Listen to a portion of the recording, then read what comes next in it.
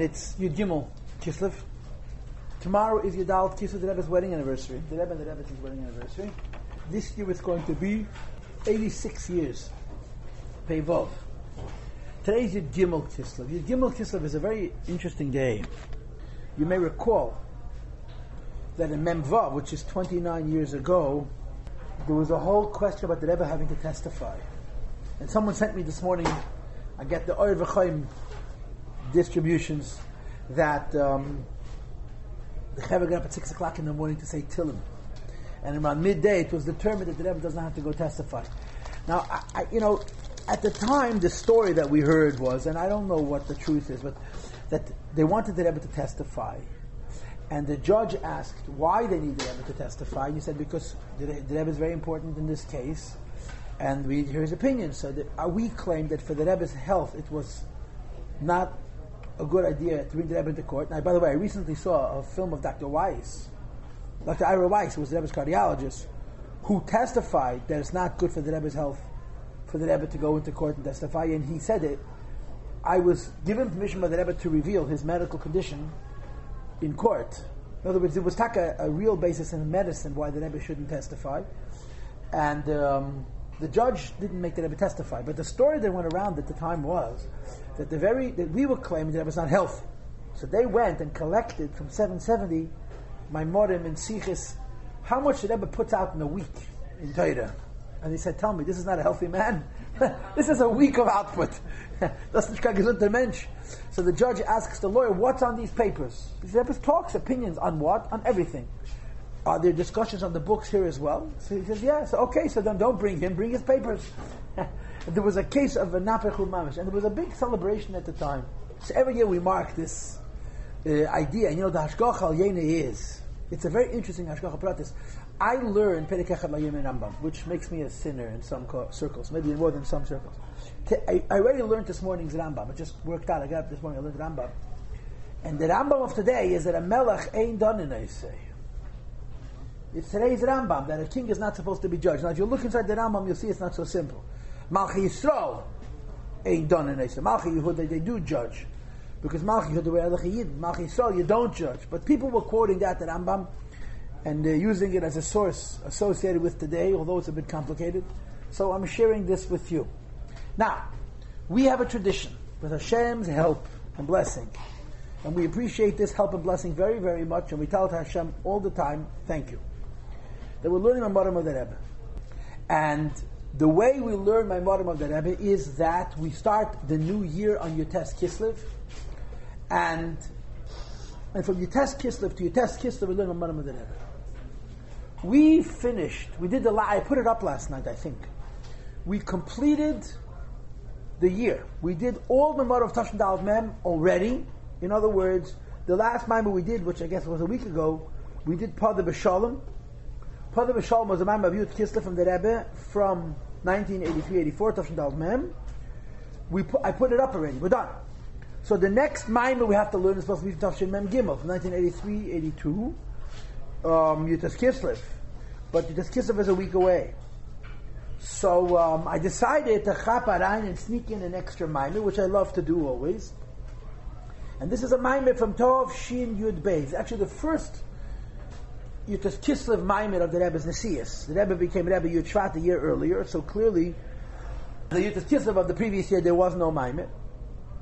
And so I prepared the Maimor, and I found that the Maimor exists in two versions: the way it was in the old Hanachas, and the way it's in the new Hanachas. The people who work on the Rebbe Sichas Maimorim that have gone all the way to like Chavtes, they printed Maimorim Mamish all the way till 1968, 69. Yeah, the Pade BiShalom was up. All the Maimorim from Dalet around. I'm looking at my phone right now. I put them all up in Mitzvah Baruch Hashem. So they redid the Maimorim from the tape. In other words, Maimorim that are weekday Maimorim, they listen to the tape and they redid the Maimor. So in the old print is 8 pages, and the new print is 13 pages. So they made me very nervous. I made copies of both. I started to look back and forth. We're doing the longer version, which is 13 pages. In other words, we're giving this Maimor 3 shiurim, which is a bit uncharacteristic. And to be sure, mekenas harainkvetchen in tzvei, you really could squeeze it into 2. You don't need 3 shiurim. Because basically it's very, very elaborate. It's extremely well explained. There's not too many difficult concepts in this Maimed. They're just beautiful concepts in this Maimed that in the newer version is elaborated on quite extensively. So if I have 3 classes for a Maimed, I have to structure the Maimed. I have to figure out what I'm going to do each day. We're going to start on page Kufayin Beis today, actually, and we're going to go through page Kufayin Hey or Vav, which you do not yet have. I'm going to give it to you. I have the second page here. I'm being what's the word? Teacherly. I'm giving you the sheets as you need them, and I'm going to need them back because on Sunday, when we continue, I'm going to need some of those earlier pages as well. So we're going to learn today, I think, 5 Amudim. That's the plan.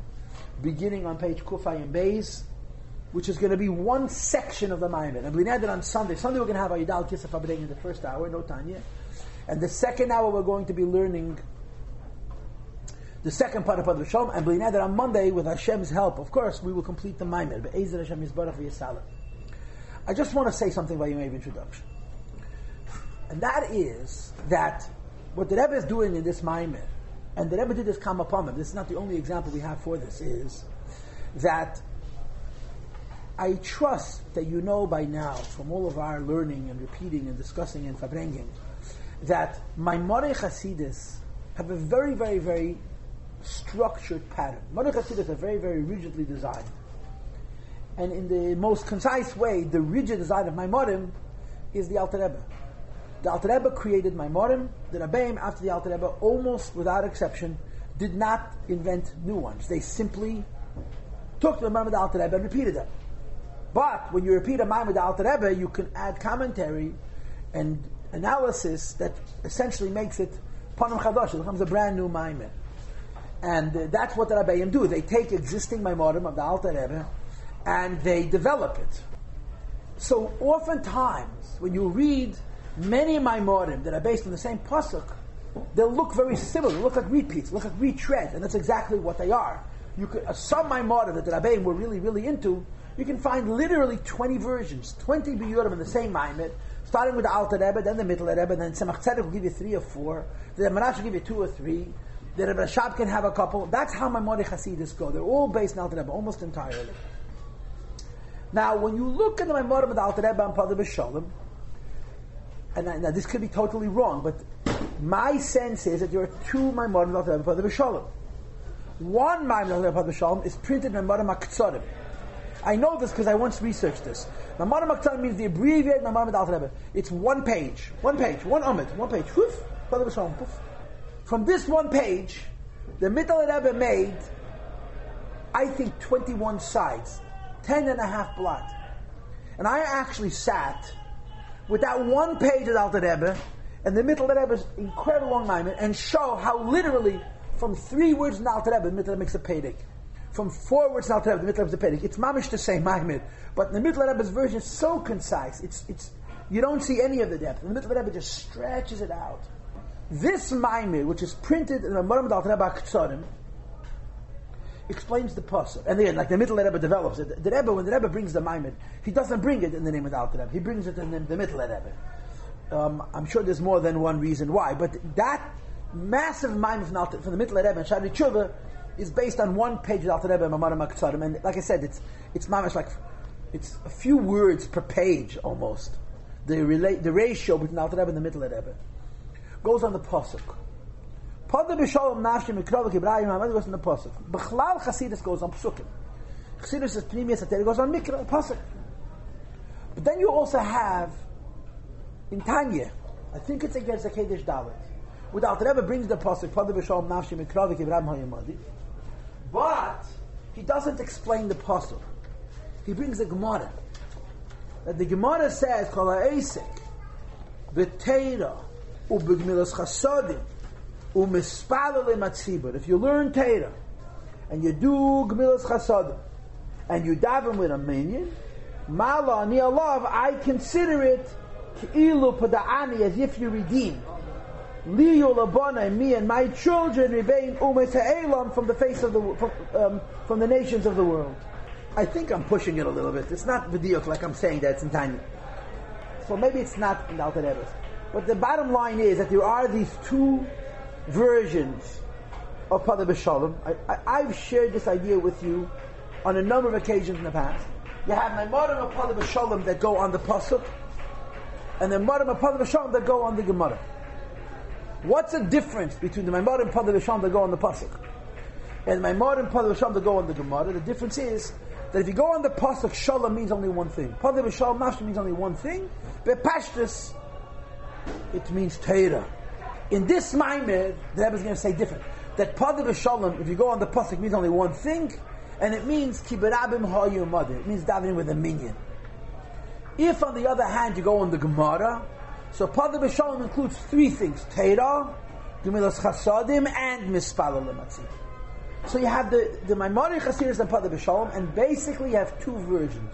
And basically is a very big word. Many of the Maimari and Pade BiShalom go on the pasuk, in which case there's only one basis for the Pade BiShalom.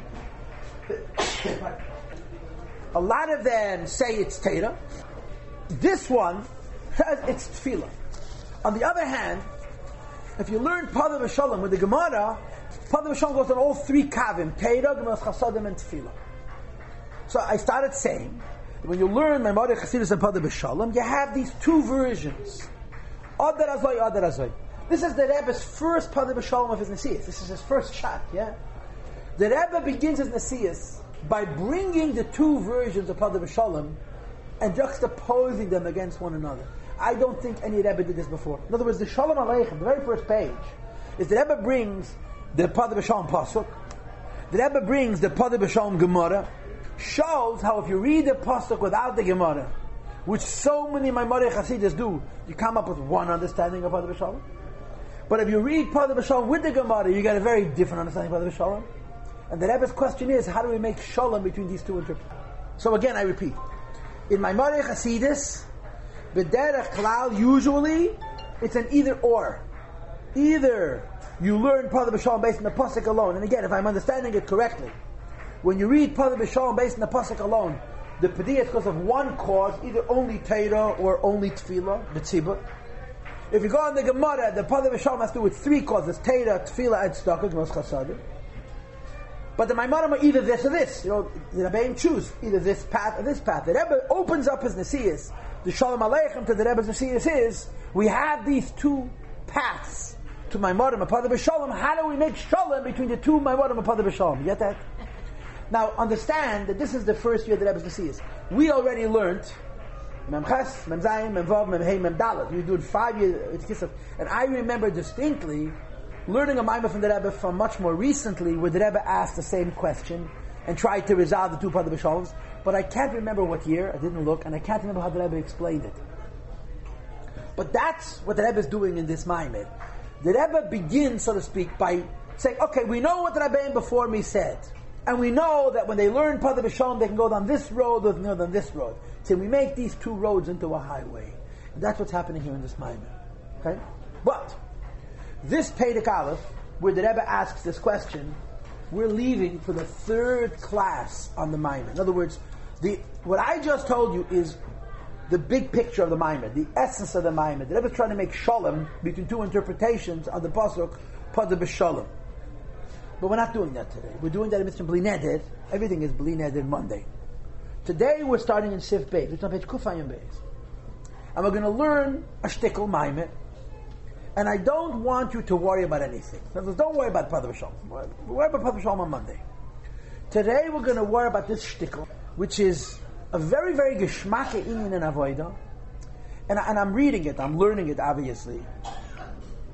And I'm wondering how original it is. In other words, how much of what the Rebbe says here is based on the Mamad of the Frierdiker Rebbe, and how much the Rebbe says the Rebbe is saying here on his own. And it's very possible that it is to a great extent original. It's possible that a lot of what the Rebbe is about to say is very, very much the Rebbe. Okay? So I'm just going to give you a very short introduction. You live on earth and you have a relationship with the Eibishter. Part of your job in living on earth and having a relationship with the Eibishter is engaging the world. You live on earth and you have a relationship with the Eibishter. But you also have a guf. You also have a nefesh habahamis. And you also have a chelkei ba'olam. And this Maimah discusses this idea that as human beings and as Jews who are servants of HaKadosh Baruch Hu, to live on earth we don't have a choice. To have a relationship with the Eibishter is our mandate. And the Maimon is going to teach us that our relationship with the Eibishter cannot be a relationship with the Eibishter per se. It must be a relationship with the Eibishter that involves our being on earth, our earth aspect. And now let's learn. Okay, page Kuf Ayin Beis. Sif Beis, first line. Mavur B'Tanya, it's explained in Tanya. She called it Ish Yisrael Yeshtei Neshamas Shem Shtei Nefashos. Every Jew has two neshamas, which are two souls. Nefesh achas, he nefesh abahamis. The first soul is the animal soul. The nefesh hashein is b'Yisrael, yichelik elakam mimal mamish. The second soul Jew has is the nefesh alakis. Correct? You with me? You have the place? Page Kufayim Beis. Umevayer baruch. And it says in Tanya chapter 9 that if you have two souls, there's going to be conflict. And how does the conflict go? Each one wishes. She alone should rule the small city, which is the body. That's what is a war. Like I always tell my students when I learn with them, Pedic tests, I say to them, there's one thing that the Neshama and the Nefesh Bahamis don't know about. They never heard of the United Nations. They never heard of ceasefire. They don't understand the word compromise. They understand only one thing: unconditional surrender. Nefesh Elokis wants to kill the Nefesh Bahamis, take it over. Nefesh Bahamis wants to kill the Nefesh Elokis, take it over. And there is no room for compromise. Next line, this war is tachlas brias adam, that's the purpose for the creation of the person. And the Rebbe goes on to say, the neshama is perfect, it came into this world to deal with the goof of Nefesh Bahamis, Mavada itself, and so on and so forth. So we read now the next paragraph, Vehine. We understand we have two neshamas, and we understand that these two neshamas are engaged in a war, in a mulchama, where each one wants to defeat the other. By the way, the word for mulchama that's used is krav. And krav means a war where you look straight into the eyes of your enemy when you shoot him. Hand to hand combat, up close. So the Rebbe says in the next paragraph as follows: Vehine, there's different ways you can engage in this war, but before we get to the war, I want to say this. And the Rebbe goes off with a very interesting and unusual conversation. It's possible for you to serve Hashem, that the godly soul should dissociate and have no relationship whatsoever with the body and the animal soul. This is especially likely when a person has a neshama which is very high, and has a body that's very low. So if your neshama is very high and your body is very low, there's a great disparity. The distance, the loftiness and spirituality of the soul, and the physicality and crudeness of the body. There is a possibility for a neshama to be engaged with HaKadosh Baruch Hu, but often in such a way, it should have no relationship, not with the animal soul and not with the body. How do you do this? You immerse yourself in understanding godliness, but you do it al derech dugma, in the same style as the neshama was understanding godliness before it descended into this world. So a person, especially a person with a very high neshama and very low guf, could involve himself in spirituality in the kind of a way where he's involved in spirituality with an altogether disconnect from his guf and his nefesh habahamis. And I'm skipping one line. It's possible also that a medus and neshama b'yavav, you should be in this world, you should understand godliness, and you should also have feelings for HaKadosh Baruch Hu, love for God and fear of God. Aval ein ze shayach klal el haguf v'nefesh habahamis. It doesn't have any relationship with the body and the animal soul. In other words, shenish'arim b'mamad b'tzav, they remain the same. The Rebbe is describing a possibility for a person to be involved with the Eibishter, and in no way is he including in Guf and Nefesh HaBahamis. Now, we cannot understand how that's possible, because we are the kind of people that everything we do, even the holiest acts that we do, involve our Nefesh HaBahamis. But he's trying to describe a theoretical possibility. And there apparently were people who could do this. You can involve in spirituality, and you push it, you're like dumping your Guf and Nefesh HaBahamis. In short, and in simplistic form, The way this is done is by being cool in your avodah. The neshama is cold. The neshama is chokhmah. The neshama is moyach. The nefesh habahamis is lev. The neshama is regesh. But the coldness of the neshama is not a cold coldness, an I don't care coldness. The coldness of this neshama is a coolness, is a harmony with what the neshama is engaged. If a human being has mental control over himself to the degree that he's capable of just engaging in his activities in a completely engrossed but quiet and cold way, there is a possibility to study the Eibishter, to spend hours and hours and hours learning about the Eibishter, and even to have feelings for the Eibishter, and the whole event should be separate from your life. It's a really spiritual event. It's a very, very refined event. And the argument of the Rebbe is that when you do that, you have an enormous experience. It feels terrific. But when you stop that engagement, and you go back to your life, which is your food, your clothing, your home, your family, you're not at all transformed. You're not at all transformed because you dissociated. You went away from yourself. So the Rebbe continues and he says, V'lachein, therefore, I'm 6 lines from the bottom. It's conceivable that this person should bring forward his neshama and emphasize his neshama in such a way that you don't feel your body, you don't feel your animal soul, and you certainly don't feel their concerns. Why? You dissociate. You go out of your physical existence, you engage in a spiritual existence, and you enjoy it. You like ideas, you like spirituality, so you're doing it in a very cool and disconnected way. What's good about that is that it's incredibly meaningful, incredibly rewarding. What's bad about it is the following. And the Rebbe says in Yiddish, the person later steps away from this endeavor, in this divine understanding. He did nothing to his body, he did nothing to his animal soul, he didn't struggle, he didn't integrate, he didn't join his spiritual journey with his life. Or the person can spontaneously fall from the highest height to the lowest lows. I'm just going to give you a very, very poor illustration of this, because I don't have a better illustration, but I heard this from Yossi Jacobson, that when he got married, his father printed a tshuda, which I've been asking for years to get a hold of, and I still haven't gotten. In the tshuda, Gesheber, Rabbi Jacobson's father, printed a yechidus that he had with the Rebbe in 1985. The Rebbe no longer had yechidus, he discontinued yechidus. But the Rebbe used to call people to talk, to chat. The Rebbe Pasha wanted to see people. And it was very secretive. And the Rebbe used to call individuals, mostly non-Lubavitchers actually, and just sit in the room and chat with them. Pasha, the Rebbe should be involved with people. Let him mention.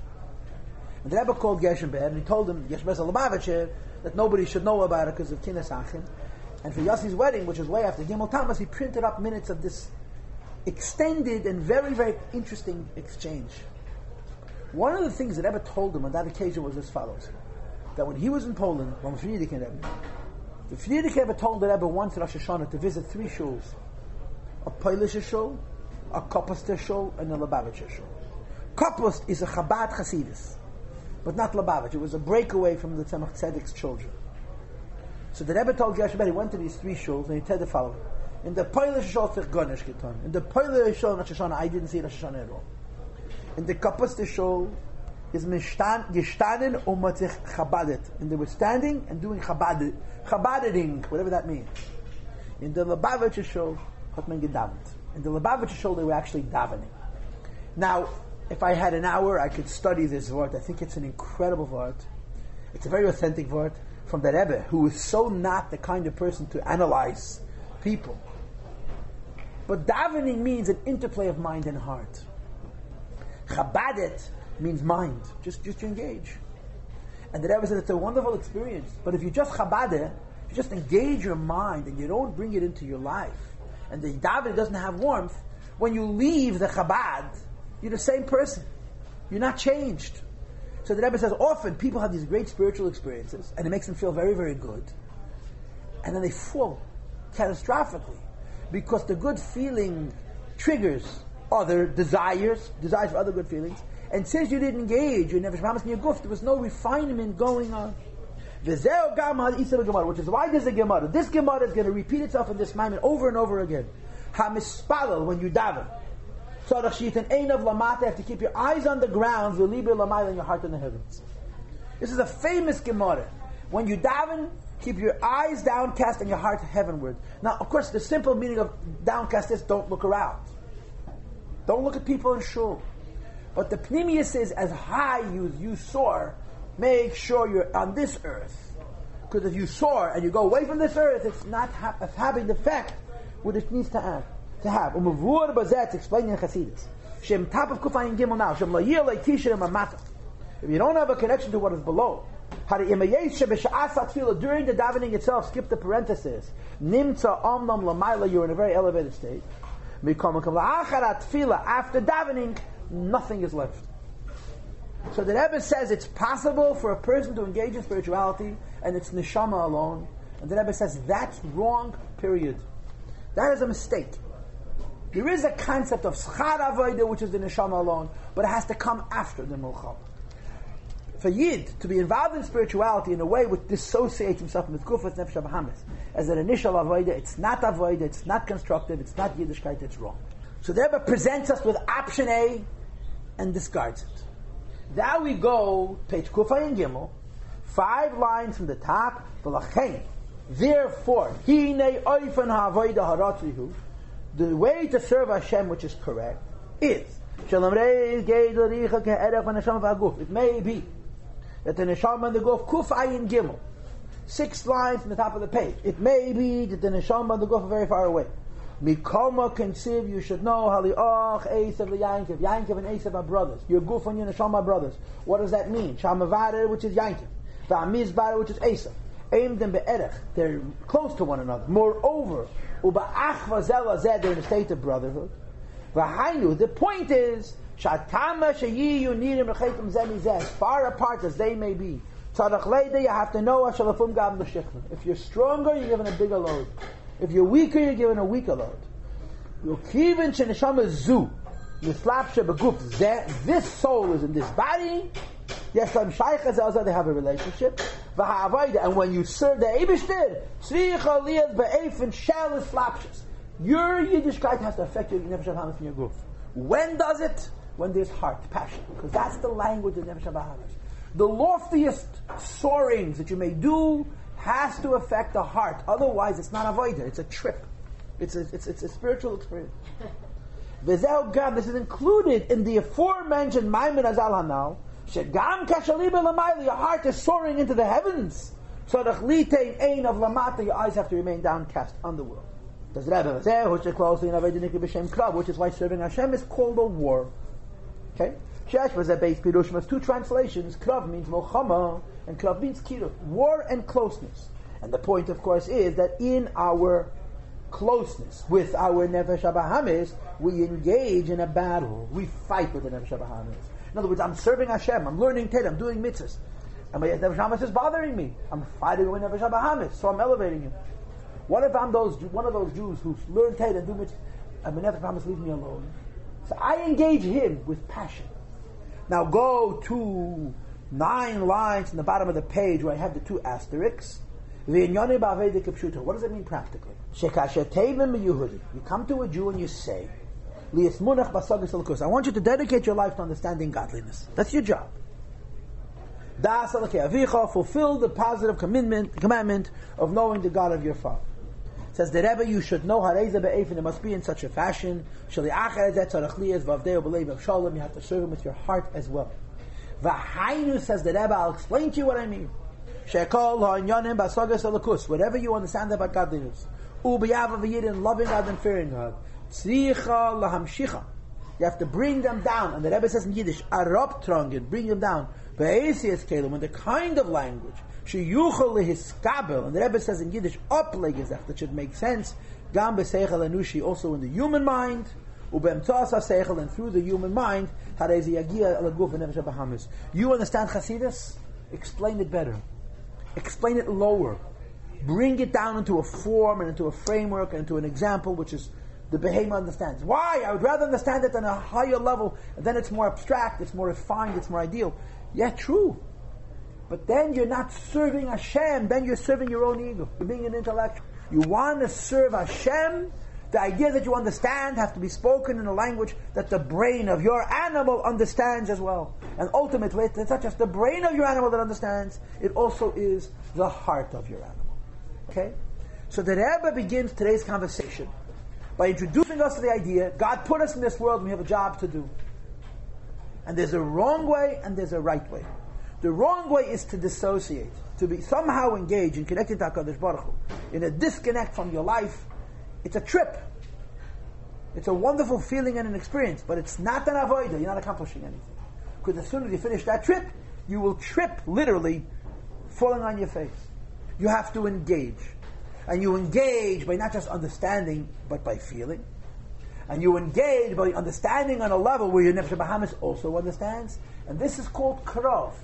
I'm close to my life. I bring the Eibush into my day-to-day life, and I fight. Okay? Omnam.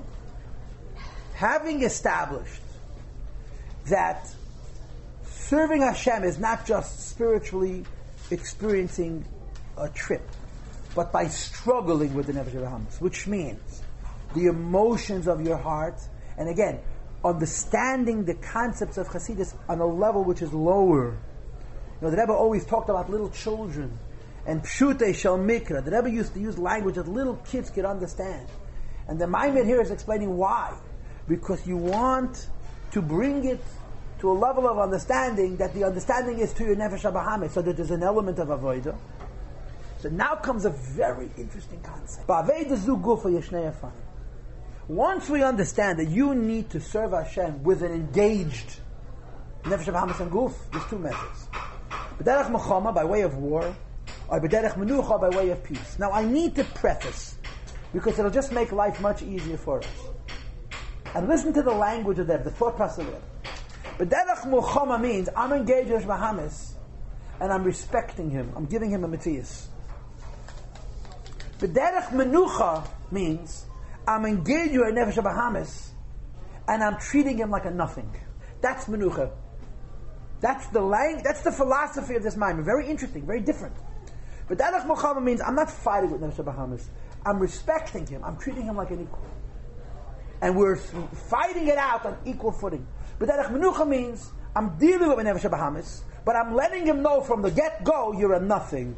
And I'm establishing myself above him. Now let's learn it inside. Oifen ha'alef, method 1, which is the second line, to the top of which we'll find out, is b'derech mochama, it's a way of war, the hainu. That's me. Kashekeveya seder avoid, a person establishes a way of serving the Eibishter, b'oifen shal medida v'agbola. My serving the HaKadosh Baruch Hu is measured. What does measured mean? I have a life. A physical life, a normal life. Part of this physical life is serving HaKadosh Baruch Hu, but the serving HaKadosh Baruch Hu has to fit into all the other things in my world. Okay, but this means that I'm reasonable in my relationship with HaKadosh Baruch Hu. I have a relationship with Eibush, but I'm a creature of reason. My life is lived reasonably, right? As the Rambam would describe it. A person needs to eat, you don't eat too much. A person needs food, it shouldn't taste too good, it shouldn't taste too bad. A person has to have a home, the home has to be decent, but not totally consuming of the person in terms of its appearance. Everything has to be balanced. That's reasonable. And my relationship with the Eibishter, it has to also be reasonable. There's a process, there's an analysis, there's a study, there's a discussion to understand and explain that godliness is good. If it's good for me. So I'm going to be a religious Jew because it's a good thing. It's true, that's one thing. And it's good. But for every argument, there can be a counter argument. I can explain why it's good for me to be a Yid, but I can also explain maybe it gives room to the opposition's tightness.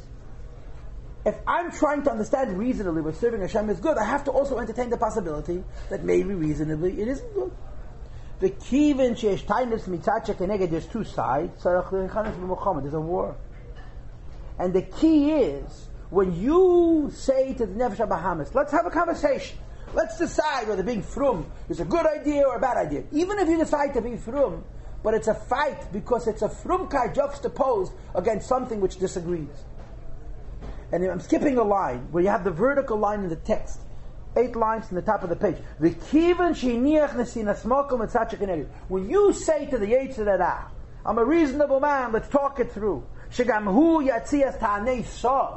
let the Yetzer Hara offer his proposals. Skip a line. Even when you win, logic prevails, serve HaKadosh Baruch Hu. Emotion prevails, love spirituality. Says the Rebbe, first of all, it's the Fishat's temporary. It happens through a war. There was also the idea, you gave Nefesh HaBahamis room for his position. Says the Rebbe, skipping a line again, the fight is never over. Today I win, tomorrow I got to fight again. Yes, today I understand that it makes sense to the Eibishter. Today it feels right. So the Eibishter, tomorrow I got to do it over again. This is called Milchama. So understand. Disengaging from the Nefesh HaBahamis is not on the table at all. Engaging in the Nefesh HaBahamis, you can do it on a level you live, what they call a moderate life, a reasonable life. In some cultures, they call it to God and to light, to man and to God, the world and heaven. But when you're doing that, your Yiddishkeit is every day a new fight, because both worlds are part of your paradigm. What is Shalom, says the Rebbe? Ve'efen habeis, I circle the words ve'efen habeis, b'derech menucha. But there's another way to engage with Yetzer Hara, and you're engaging with Yetzer Hara, and yet it's peaceful. How could you engage with Yetzer Hara? Be peaceful, says the Rebbe, like this. You're not separated. Lastly, to evolve spirituality alone. Skip a line. Next to a vertical line. Nevertheless, there's no negotiating. Nor is there reason. Skip a line again. There's a strength. What kind of a strength? A neshama strength. Not an intellectual strength, a spiritual strength. Not a reasonable strength, an atzmi, an essence strength.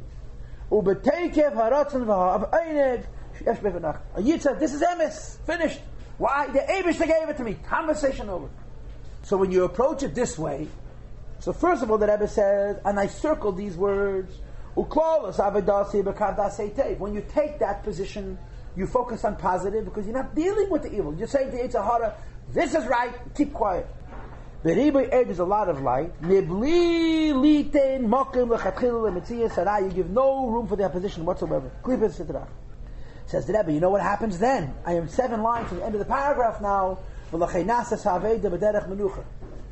you are resolute and hard in your Avodas Hashem, you don't have to fight every day. Nefesh HaBahamis was told long ago that no one's going to listen to him. You have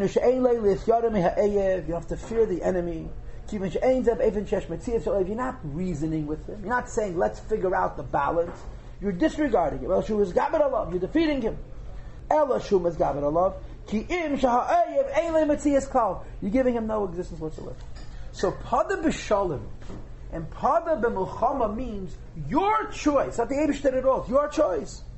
If you want to live a normal life where Gashmis and Ruchnis, Yitztev and Yetzer Hara, both on the table, and you have to find balance, you never finish looking for the balance. There's always, Yetzer Hara says, maybe you do this, maybe compromise on this, compromise on that, compromise on another thing, and you have to go through it all over again.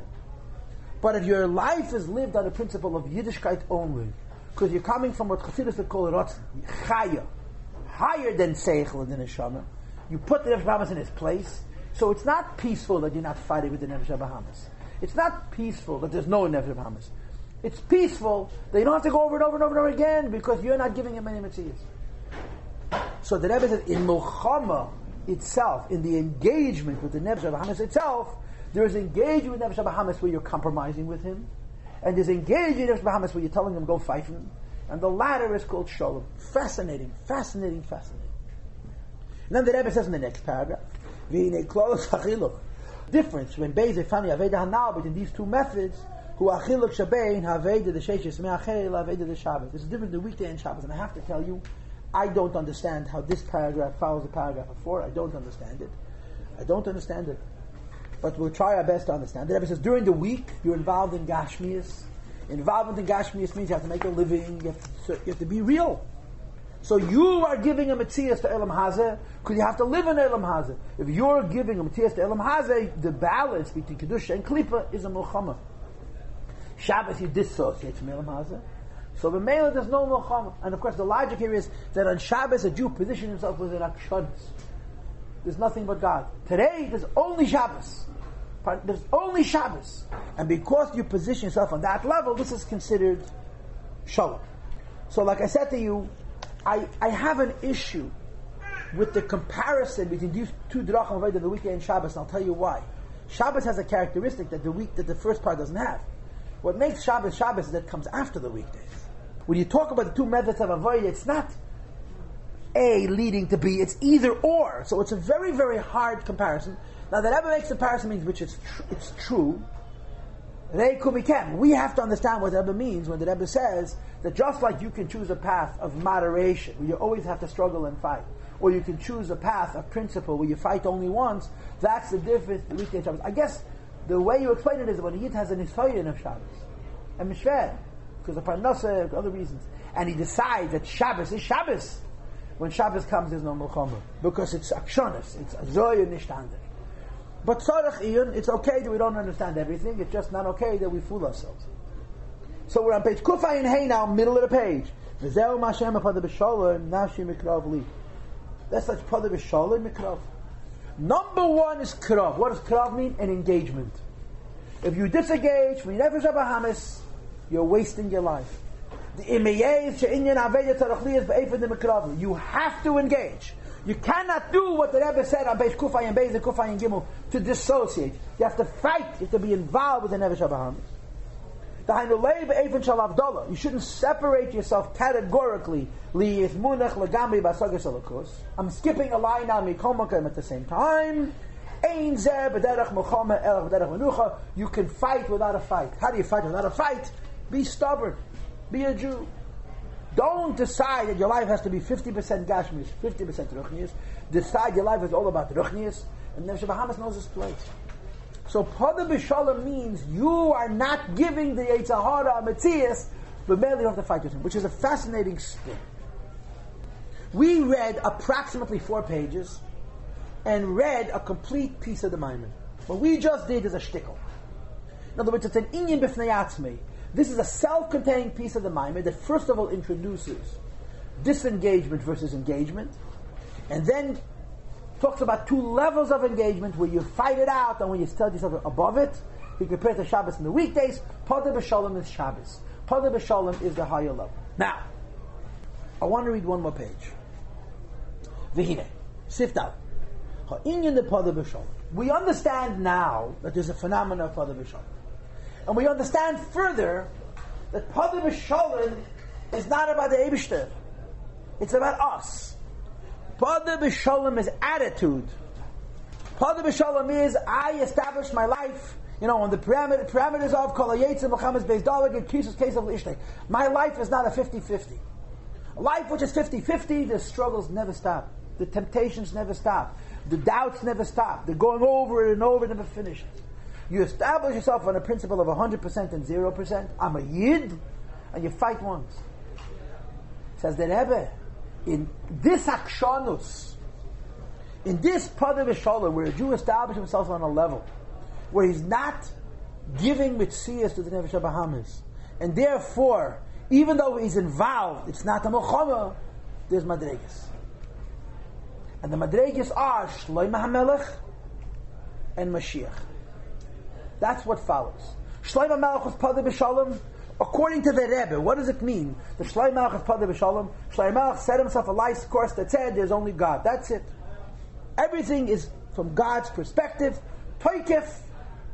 It's not reason, it's not negotiating, it's not analyzing, I'm above it, so there's no Muhammad. It's very hard to understand how you can say that about Shlomo HaMelech, but that's the premise of the Maimed. The premise of the Maimed is Shlomo HaMelech is on this madrege of Shalom. What does Shalom mean? He engaged Nefesh HaBahamis and he tells Nefesh HaBahamis, you're not Tefes Mokum by me. But the Rebbe wants to now split it here further. That in this idea that when you fight with your nefesh habahamis. You set yourself up in such a way where you're not going to negotiate with him. You're going to set yourself above him.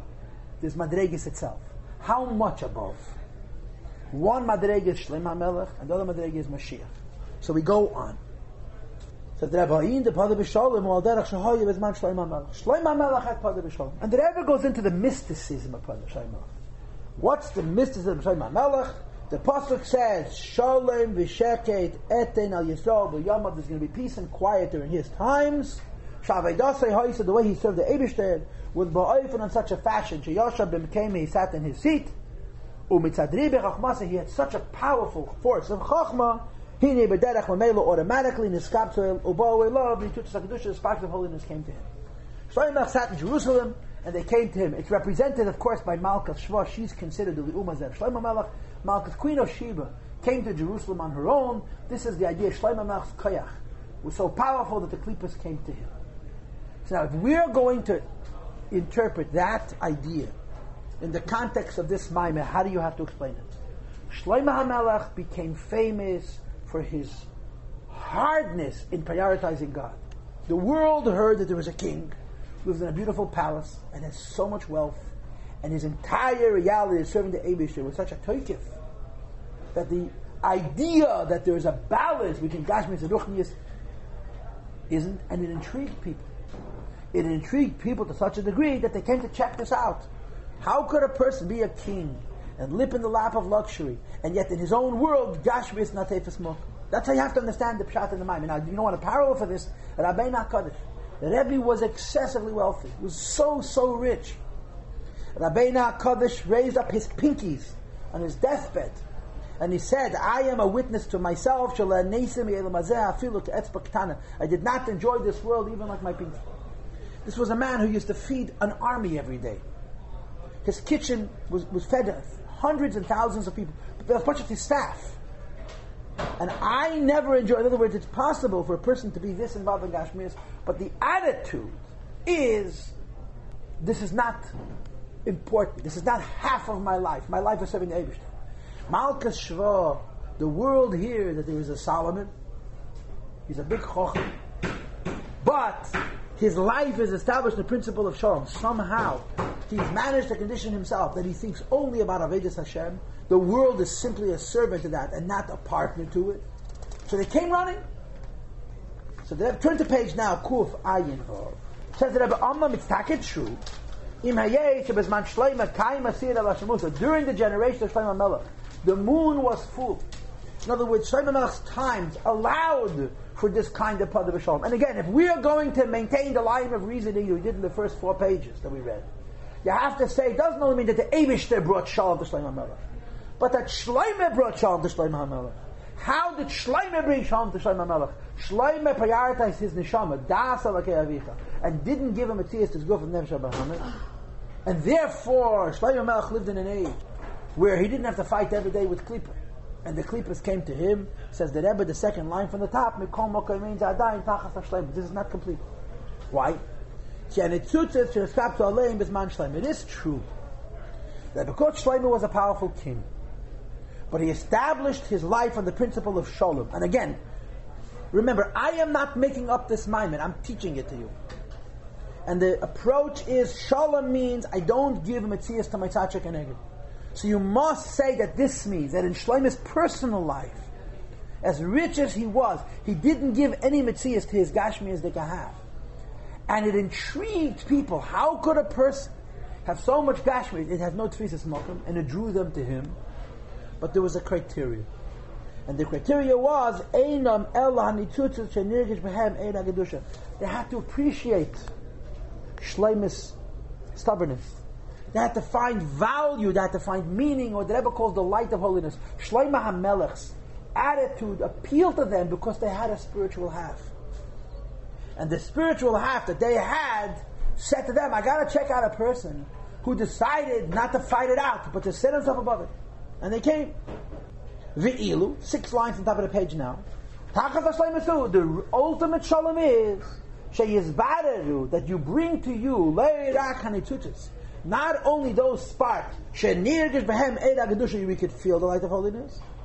Elafilu hanitzutzis, even such sparks, shebehem nechshach ed hagedusha, in which the light of holiness has been so blackened, mitzad kama lomes vestadim, because of various hiddennesses and obstructions.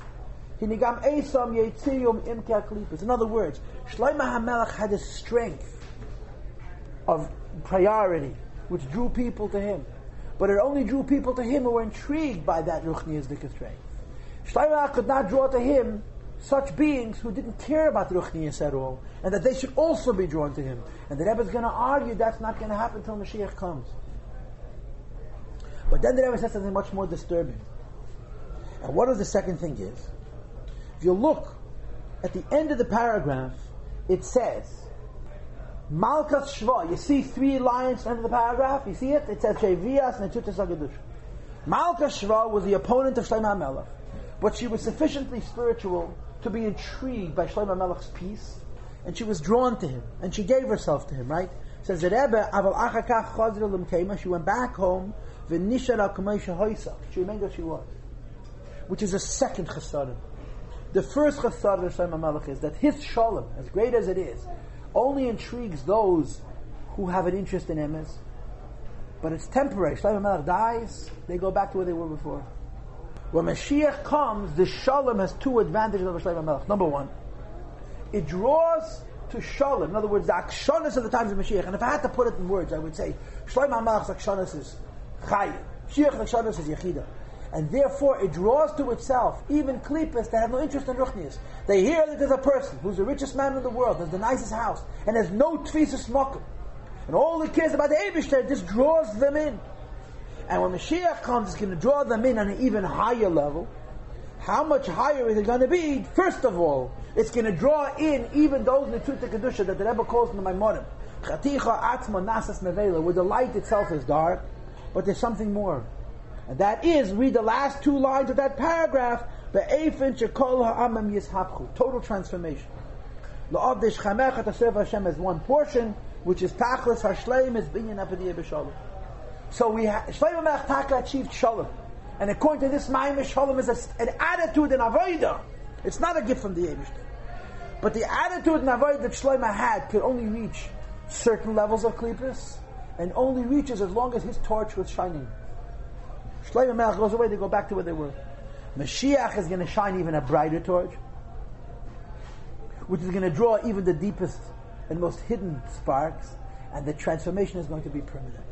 So let's talk ourselves through. We establish, first of all, that to serve Hashem in a disengaged way is wrong. You have to struggle. But who says you have to fight? You can just set yourself above it. So there's the level of a fight, there's the level of setting yourself above it, and then in the level of setting yourself above it, there's how Shlomo HaMelech did it, how Mashiach is going to do it. And in the next paragraph, the Rebbe begins, that level only happens when Mashiach comes.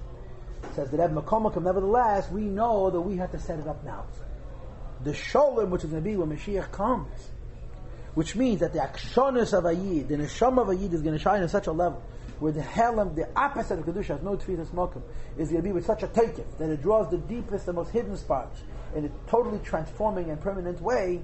Says the Rebbe, we need to set it up now. And therefore, Pade BiShalom Nafshi is not just a story, it's a lesson. The way we learn Pade BiShalom is describing personalities who live Hashem in a certain way.